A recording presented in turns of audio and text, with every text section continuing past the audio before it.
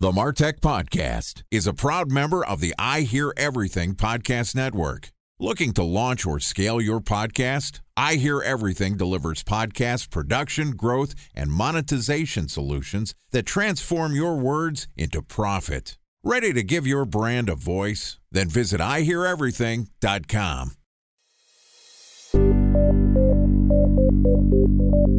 From advertising to software as a service to data. Across all of our programs and clients, we've seen a 55 to 65% open rate. Getting brands authentically integrated into content performs better than TV advertising. Typical lifespan of an article is about 24 to 36 hours.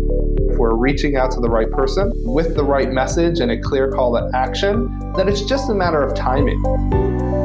Welcome to the Martech Podcast, a Ben J. Schaap LLC production. In this podcast, you'll hear the stories of world-class marketers that use technology to drive business results and achieve career success. We'll unearth the real-world experiences of some of the brightest minds in the marketing and technology space so you can learn the tools, tips, and tricks they've learned along the way.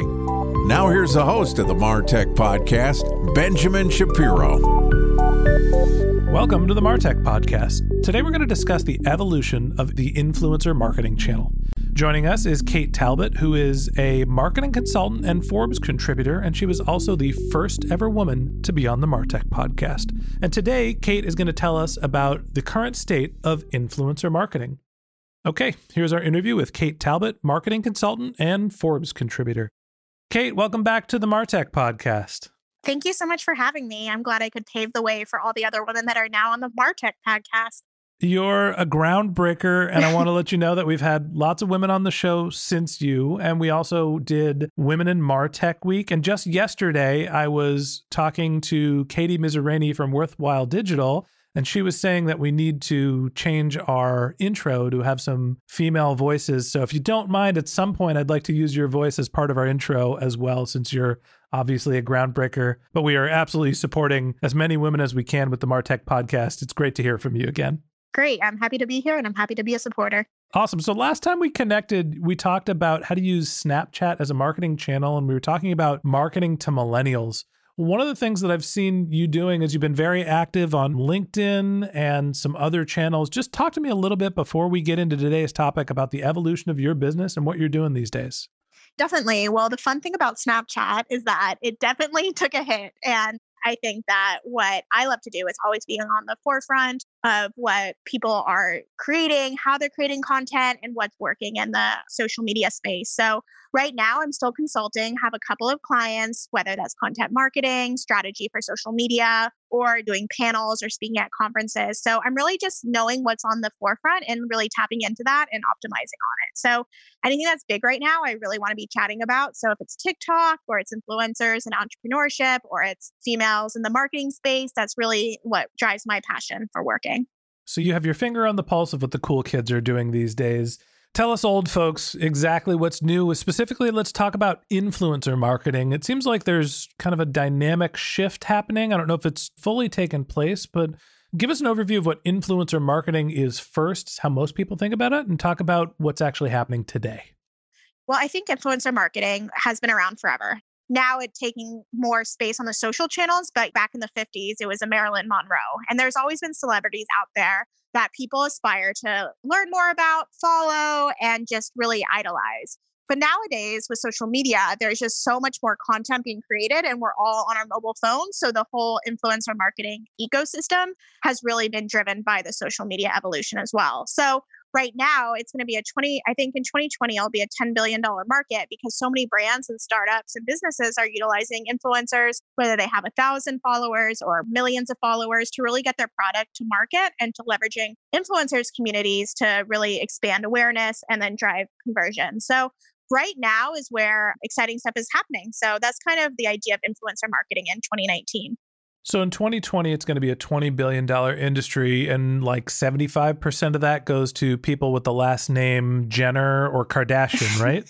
Pretty much. And a 10 billion just on the record. Oh, okay. So they're losing market share. They're only bringing in, 50% of the influencer market. But, when I think of influencers, and specifically we're talking about social media influencers, people that are creating their own content and sharing their life to try to not only showcase themselves, but to move products and talk about brands. I think of the Kardashians first, right? They're the biggest name in the influencer space. I'm going to call them macro influencers. How big of a marketing strategy are the people at the top, the Kardashians, the PewDiePies, the biggest influencers in the world? That is driving a lot of sales. They can have a Kardashian hold up a Fit tea, and I'm sure the sales are out of the roof for that. The thing is that it's an investment because you're paying for $40,000 a tweet for a Kardashian to do. So that would be for really big brands. 40 G's a tweet? Mm-hmm. Tweets last for like 5 seconds. I know. And we don't even know some of the other negotiations that they have with Instagram, especially since they have the highest social media followings out there.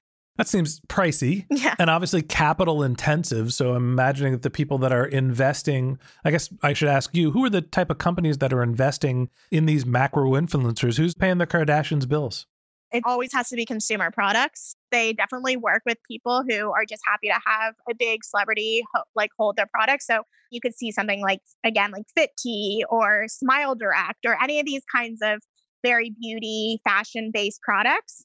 So that's really what you're going to be getting with the Kardashians because people will just buy. And then I think we'll talk about a little bit later about how they're building their own brands as an influencer and creating their own products. But definitely the fashion brands and anything entertainment, the Kardashians and Jenners are posting all the time. Are there any other influencers that are in that stratosphere in terms of the macro influencers?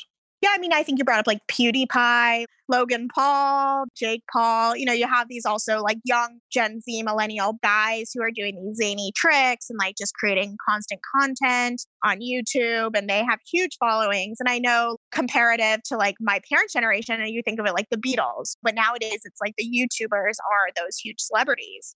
So I think that you look at the guys are doing a lot of content as well. So it's not just a Kardashian Jenners. And also within like the urban markets, they've done an amazing job creating content as well. So it's not just beauty and fashion. You could be like comedy, or it could be music, or it could be new products in the marketplace. So other than visibility, what is the reason why brands are going to these macro influencers to get obviously high impression levels, but not long lasting impressions? A tweet doesn't last forever. Why would you pay 40 grand for it? What's the value people are getting out of this? Well, I think that's kind of why the evolution is changing, because a lot of these companies were just like, okay, we need an influencer. Okay, they have 200,000 followers. Let's use them. It will be great. And they weren't seeing the conversion. They weren't seeing, that $200,000 change the needle. So I think that's why there's going to be more of a micro and nano influencer trend. And that's why that really blew up this year, because these huge influencers were making a lot of money, but the brands weren't seeing the return on an investment. So I think that's kind of why this evolution is an exciting place for brands and startups alike. So maybe we buried the lead a little bit, but you mentioned the term micro and nano influencers. What does that mean? So I think within the influencer pyramid, you have the mega influencers like the Kardashian Jenners, and you have like the macro, which are probably like 100 or like 500,000 to 1 million. And then you have the people below that would be micro, and then 1,000 to 10,000 would be nano. So you're kind of hitting those influencers that have really strong communities that really understand their audience, but they don't have millions of followers. Time for a 1-minute break to hear from our presenting sponsor, Mutinex. In 1919, John Wanamaker said, "Half the money I spend on advertising is wasted. I just don't know which half." Well, the advertising landscape has changed since then, and instead of reaching your audience on 2 channels, you're probably reaching them on 20. Turns out John didn't know how easy he had it. But that doesn't mean that you should give up on striving towards marketing effectiveness. No matter how complex your marketing strategy is, Mutinex GrowthOS is the market mix modeling platform that measures the impact of marketing on your bottom line.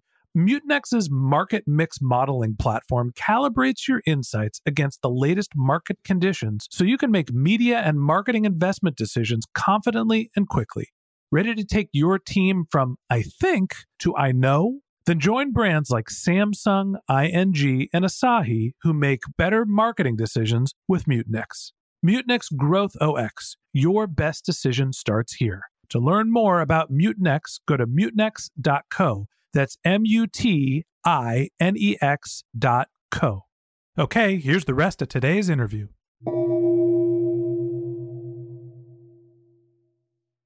A special thanks to our presenting sponsor, Mutinex. Ready to take your team from I think to I know? Then join brands like Samsung, ING, and Asahi who make better marketing decisions with Mutinex. Mutinex Growth OX, the marketing mix modeling platform that makes measuring ROI fast, easy, and cost-effective. Request a demo at mutinex.co. That's MUTINEX.co. So what's the reason why a brand would reach out to, other than not going to have to pay as much, the audience is going to be smaller? Is there any benefit to working with the below the macro level, the micro influencers and the nano influencers? Yeah, I think there's a lot of value. First off, they're cheaper. So that's really great. So then you don't just have one influencer. You could have 50 nano influencers for the price of one macro influencer. And then also, since they have smaller communities, they're really trusted. It's not like, do we really think that the Kardashians use Smile Direct or Fit Tea? Probably not. They're probably just hawking it for the money. And I think nowadays consumers are pretty smart about what is ad sponsor content. So with the micro and nano, it just was more genuine, and, like, to use this term that comes up a lot, like more authentic. So I think that that is really a winning strategy for companies where they want to put their influencer marketing dollars. So talk to me about the pricing of working with the micro and the nano influencers.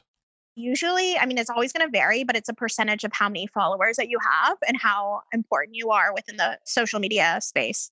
I'm assuming if it's $40,000 a tweet for a Kardashian, and how many followers do the Kardashians have? A Kardashian. Probably like Kim has 20 million combined. 20 million. And so now you're looking at 20,000. So you're taking off 3 orders of magnitude. So instead of it being $40,000, you're looking at like $400 a post. Am I doing the math right? Yeah, I mean, I know, like, I'm on one of the marketplaces and I'm only worth $10. So You're am assuming worth far more than $10. But I think that that's a good thing to say. Like, a percentage of how many followers you have is probably like a very standard way of exchanging. And then also to just put out there, a lot of times it's also like an exchange of wearing the clothes and you get the clothes, or you get the product itself. So there's so many different ways of doing it. You mentioned that there are marketplaces and that you were there to be an influencer for one of them. I'm assuming that it's not feasible to sign advertising or influencer relationship deals with each micro or nano influencer, because who wants to go out and sign 100 people that all have 5,000 followers? That's just going to absolutely take your business down. Talk to me about the dynamics of these marketplaces. How easy is it to distribute your product, get your content out there? What are some of the rules and regulations in place to protect brands? So I started to build some products, well, back in the day, and influencer marketing was like 4 years ago. But the way that I've seen it be done is that they kind of create like a Tinder, like the swiping capabilities, so that they're able to put things that you want in. You know, you want a fashion influencer, you want them to have 2,000 followers, you want them to be in the US. So you put your targeting out there and then they give you a bunch, and then you can go and swipe through to find the right ones. And also they have account managers within these marketplaces as well, if you want to level up there. So I think that working with a marketplace is a really good opportunity, because you're able to have them all in one place and filter through and then figure out what's the best for you. And you can see their pricing as well. Interesting. How much do you suggest brands invest to test an influencer marketing channel? I definitely would be extremely bullish on putting my product with influencers. I think nowadays that's what people care about, and that's who they're following. I know Instagram just launched a partnership to be able to have some of their percentage from the influencers go to the brand. So definitely right now, if I were to launch a product, I would have a very strong influencer marketing budget as well as strategy. What's a strong influencer marketing budget? If I'm running an e-commerce product, am I putting $5,000 into testing a channel? Am I putting in 50? What's actually the amount of budget you have to put in to try to gauge whether you're going to be successful in these types of channels? I would definitely start with like a percentage of your marketing budget, maybe 30%, because you definitely want to test if it's going to work. But I would definitely focus on Instagram and YouTube, just because you can track things a lot better. And then I would kind of go from there. I'm not a fan of just throwing money at a situation, but I definitely think you need to test out. And then as you're seeing the results, put more and more money into them, because some of the best D2C brands mid-level that I've seen have been so heavily targeted on influencer marketing just from the start. And they've been able to just grow without having, a big brand name behind them or anything else. They've just used influencers. You mentioned D2C, direct to consumer. Are there other types of companies that are using influencer marketing? Are there any content companies or something that is not selling a physical product? Definitely.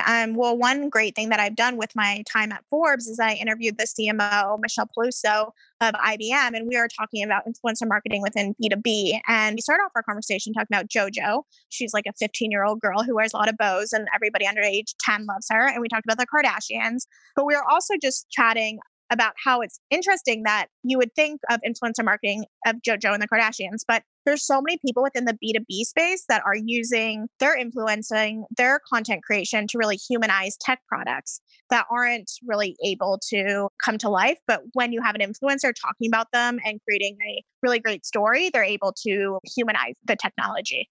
Interesting. So B2B influencers is something that's on the rise. Are the channels the same? Are people still going through Twitter and Instagram, or, are you getting influencers that are on LinkedIn and some of the other more professional networks?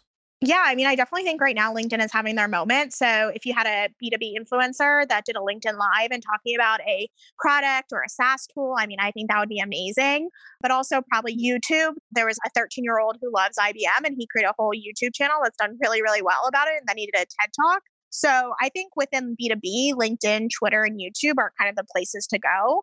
Instagram, not so much, because I think that's more consumer focused. But I definitely am super excited about LinkedIn at the moment. And I think that there's an influencer creator marketplace there too. One thing I want to ask you is, you mentioned that there are marketplaces. What are the names of some of the marketplaces that you've used, suggest? What are the brands that companies should lean towards to try to find their influencers? Definitely Captivate, CAPTIV8 is one. Heartbeat is another. That's a pure nano influencer agency. So those are two I've worked with. And then there's just like so many else out there, but I can definitely attest to the founders that work there and the content and tools and technology that they're building. I definitely support. Okay. Any last words about the evolution of influencers as a marketing channel?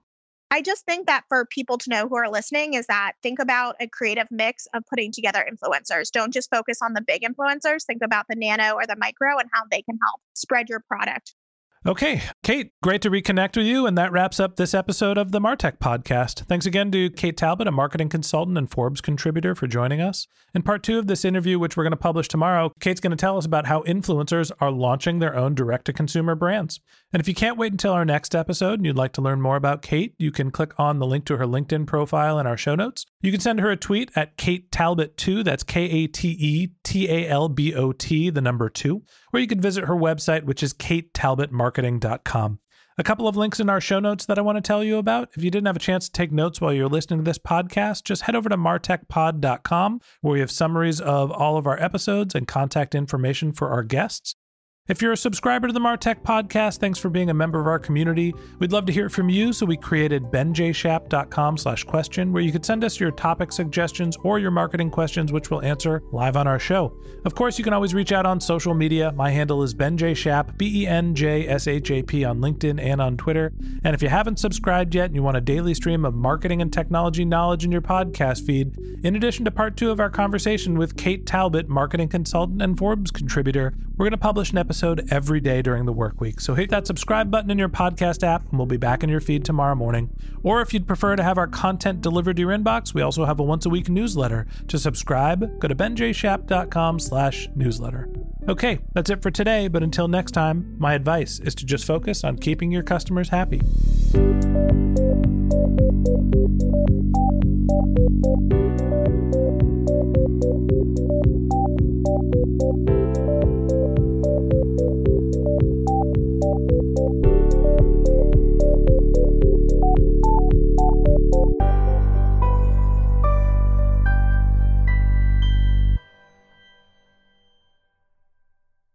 Thanks for listening to the MarTech podcast, and I Hear Everything production. Looking to launch or scale a podcast like this one for your brand? Then visit iheareverything.com.